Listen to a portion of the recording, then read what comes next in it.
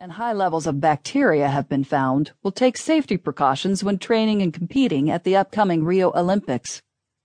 Last year, 13 U.S. rowers got sick at the Junior World Championships in Rio, but Games organizers and IOC President Thomas Bach have repeatedly said they will provide a safe environment for athletes.